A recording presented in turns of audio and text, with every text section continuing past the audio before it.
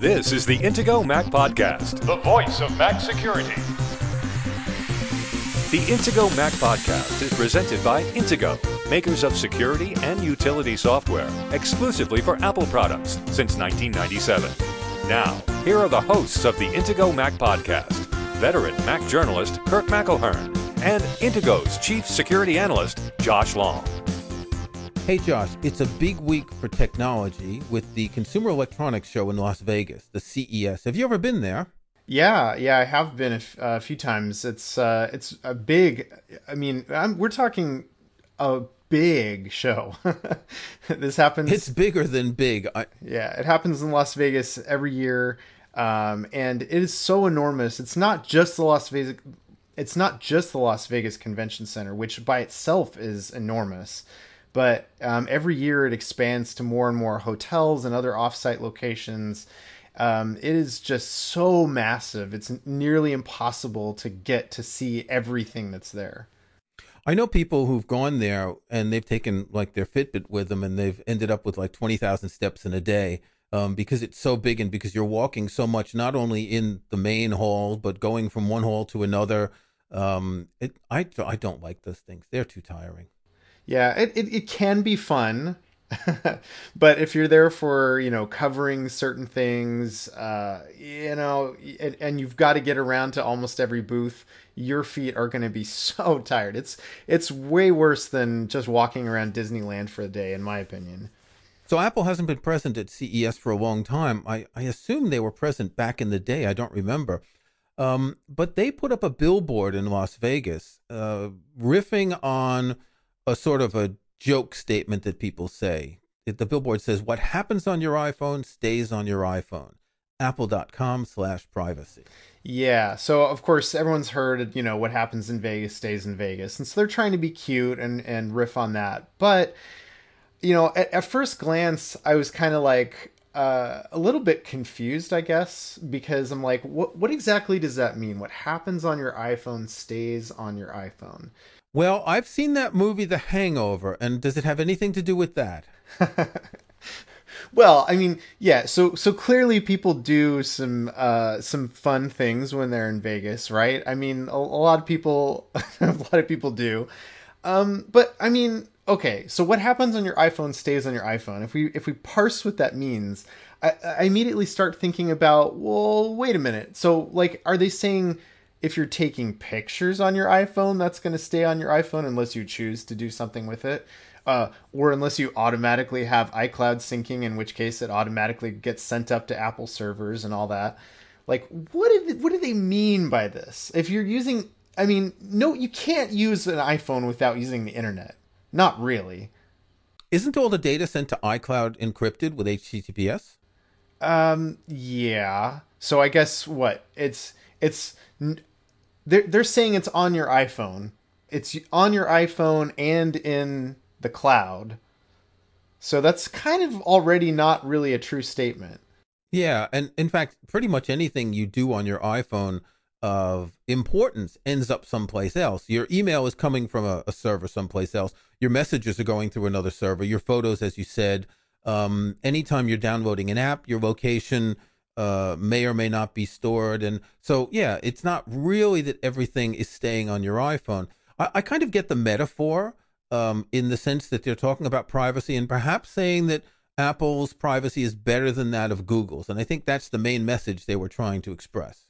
True. Yeah. I mean, anyone who knows Apple and knows kind of their whole fight for privacy and that kind of thing understands that that's probably what Apple really means here.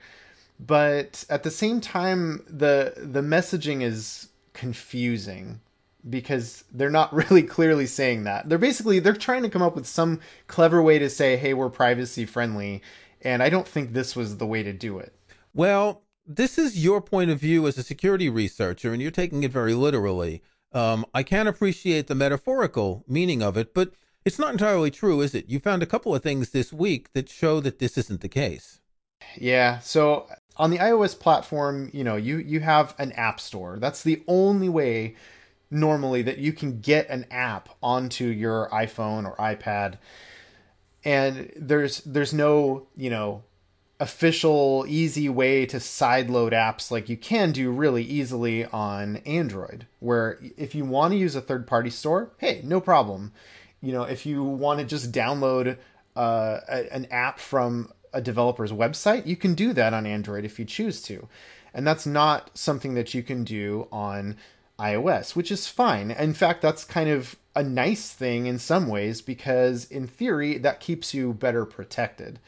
But sometimes there are some apps that come into the App Store that are, let's say, a little bit questionable in terms of who developed them or some of the things that those apps do.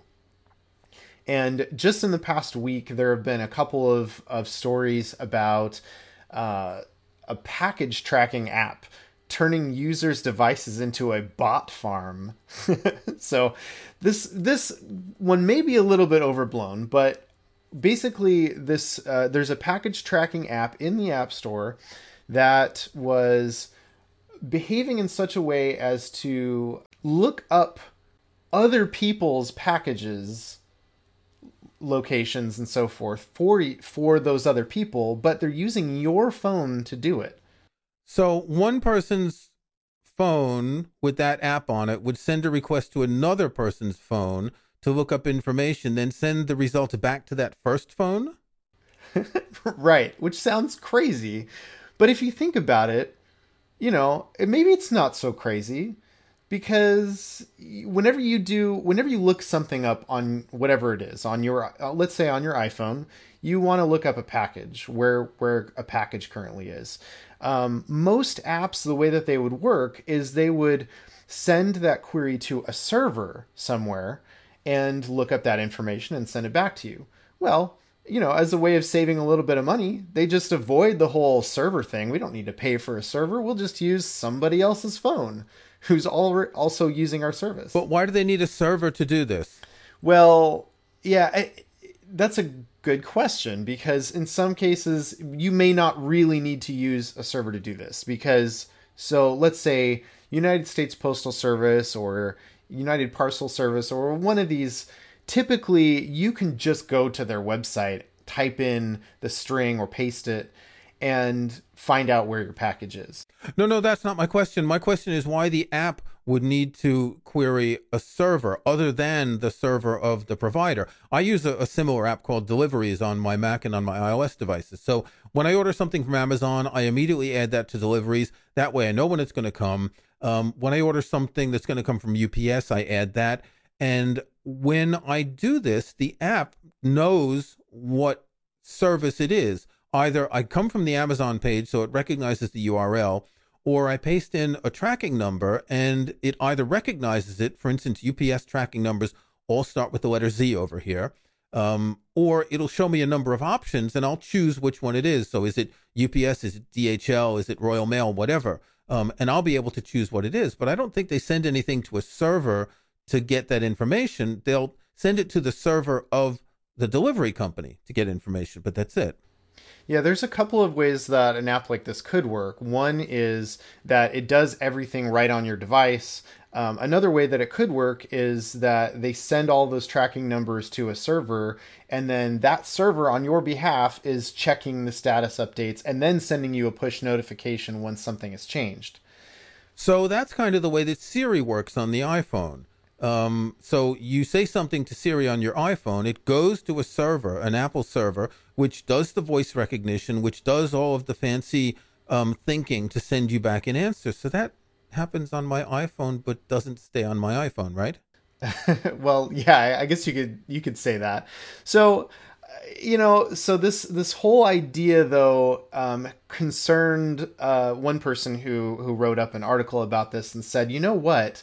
I don't like the way this whole distributed network of, package checking works. And as a matter of fact, it looks like they're not even doing this in a secure way. So those tracking numbers are actually getting sent to other people's devices unencrypted. And, it doesn't seem like they're really disclosing this, that when you put your tracking number into this app, that other people are going to be able to get that tracking number. That may not necessarily give them a lot of information about you. No, but they can track the package and they may be able to find the address somehow. Possibly. Well, I know that there are some packages where I've gotten a tracking number, say by email, and if I go to the Royal Mail website and I put the tracking number in, I see the address to which it's going to be delivered, my address. Oh. So porch pirates could use this to find where certain things are being delivered and then go steal them. Well, that's really interesting. So most of the services like this, at least in the United States that I know of, don't have any way to look up what the final destination address is. So you can share that tracking number with anybody and not worry too much about it. But if it's possible to find out the final destination address, then yeah, this is actually kind of scary, because now somebody who is very intentionally trying to steal packages could just, download this app and see what tracking numbers come through it, and maybe they'll go steal your package off your porch. In another discovery, some security researchers found more than a dozen iPhone apps that are linked to a malware called Golduck. Golduck, not Gold Duck. One word, Golduck. That's right. Yeah, and for Pokemon fans, Golduck is the name of a Pokemon character. See, I wouldn't have known that. Okay. But no relation to the friendly Pokemon. This is a malware campaign. At least on Android, there's malware involved. And so basically what happens on the Android platform is if you download one of these same apps that's also in the iOS App Store, what will happen is that app will download an additional app in the background without really alerting you to what it's doing. And then that app that in malware terminology, that's called a payload. So, you've got your Trojan horse, your game that looks cool. Oh, that looks really fun. You download that, and then you end up with something else getting installed that does potentially some nasty things. It can, and again, this is on Android. That second stage app will do some things like it can silently install other apps in the background. It can use run shell commands. So, I mean, if they can do that, that means they can do an awful lot with your Android phone. They can send SMS text messages on your behalf. Ooh, that's not good. No, this is really not good. And so now on the iOS platform, a lot of those types of things can't really happen. And so there's not anything really overtly malicious, but just the fact that these same apps exist in the iOS App Store is kind of a concern, because they're using the same servers. There's communication going back and forth between this app and the developer's server. And so they're, at the very least, they're tracking information about your location and some other things that could uniquely identify you or allow the developer to, in some ways, track you or find out more information about you. Okay, we're going to take a break, and when we come back, we're going to look at Apple's ecosystem and why maybe it is as underrated as Tim Cook said in a recent interview.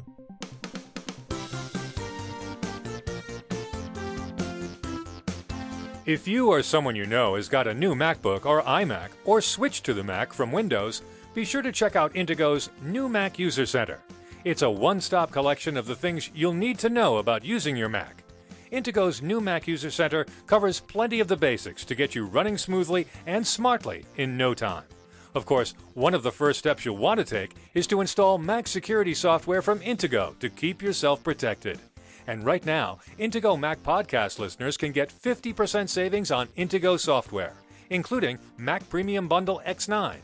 Mac Premium Bundle X9 is a suite of terrific Intigo software that includes the antivirus, anti-phishing, and anti-spyware protection of Intigo Virus Barrier, home and hotspot firewall security from Intigo Net Barrier, parental controls for peace of mind from Intigo Content Barrier, and much more to help protect, secure, and organize your Mac.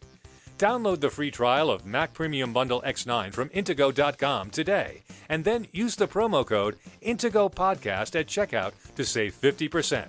That's Intigo Podcast to save 50% on complete Mac protection and security with Intigo's Mac Premium Bundle X9. Intigo, devoted to protecting Apple products since 1997. Visit Intego.com today. Tim Cook did a long interview in an Apple store. I'm not sure where that store was. Was that the one on Apple's campus? Because it was a very big store and it wasn't very crowded. Right. Well, it was empty because Tim Cook was giving an interview in there, so they had to clear the place out, right? There were customers in the store, but not many. They may have just been Apple employees who had been, planted there as extras, but it was awfully quiet and not crowded. Anyway, the interview on the CNBC website, I'll link in the show notes, is about 20 minutes long, and it's interesting. A lot of it is about financial things. A lot of it is about Tim Cook talking about services that will be released next year, but of course he didn't give any clues. We all know that Apple's going to be coming out with a video streaming service. But there was something that struck me as really interesting, and that Tim Cook was saying that the Apple ecosystem is underappreciated. And that made me think about something. If you boil it down to the big difference between Apple and Android, it's the ecosystem, stupid. Now, before anyone takes offense, this is a reference to a statement that Bill Clinton's campaign manager, Jim Carville, said in 1992, "It's the economy, stupid," to say that that's the most important thing. Don't waste your time talking about anything else. And it really is the ecosystem. I want to give you an example. My partner is a non-tech savvy person. And before she met me, she had one of those little phones that had keyboard on it. And this was 6 years ago. We met 6 years ago. And so she has now got an iPhone and she's got an iPad. And she was just saying the other day, before this came out, how much easier it is to work with this. That technology has always been something that has been more for men than for women, but now it's so accessible. We have a shared calendar. We have a shared shopping list in the Reminders app. We can send and receive messages easily in emails. I can take a picture of one of our cats and I can airdrop it to one of her devices in the house. And I recently got a car with CarPlay, and she was so happy that when she was driving, she got a text message from her daughter.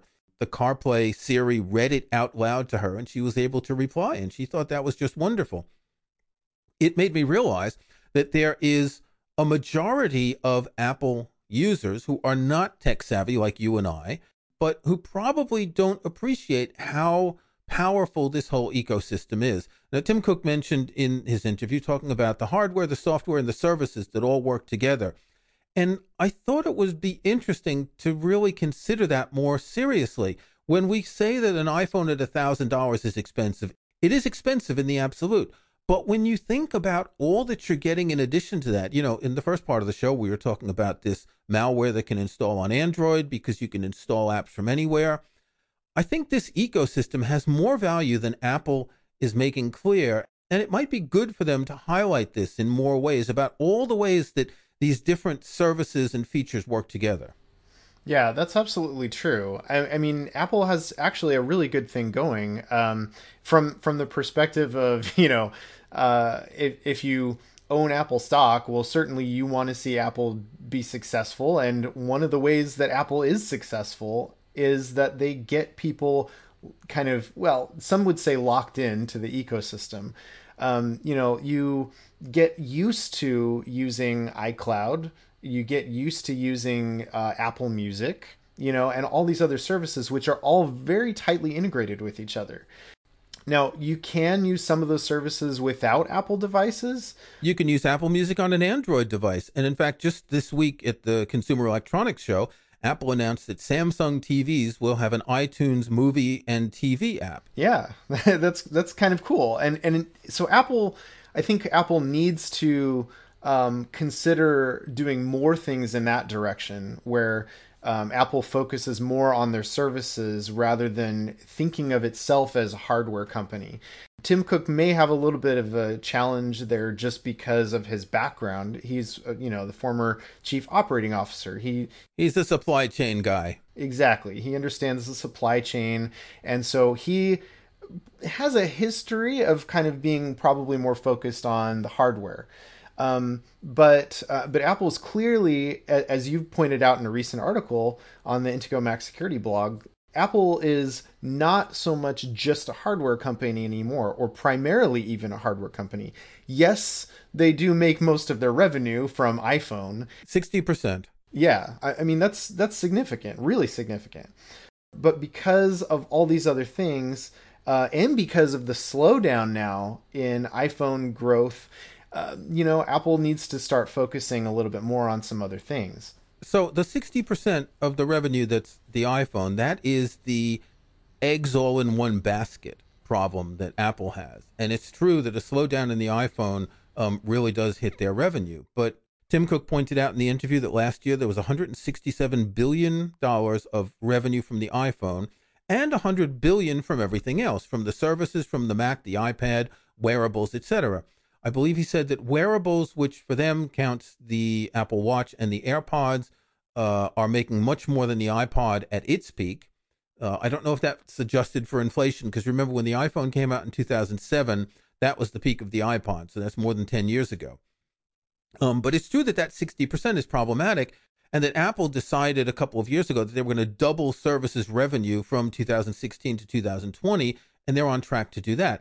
Services clearly are the future, but it's more than just the services here.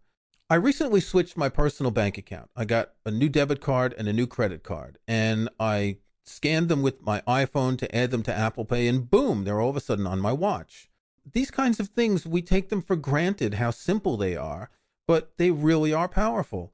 This is a feature a lot of people may not know about. If you're signed into the same iCloud account on, let's say, a Mac and an iPhone, you can copy something on the Mac and it will end up in the clipboard on the iPhone. So if you go into an app and you need to paste something, you can paste it in. You can even do that with a serial number because that transfer is encrypted.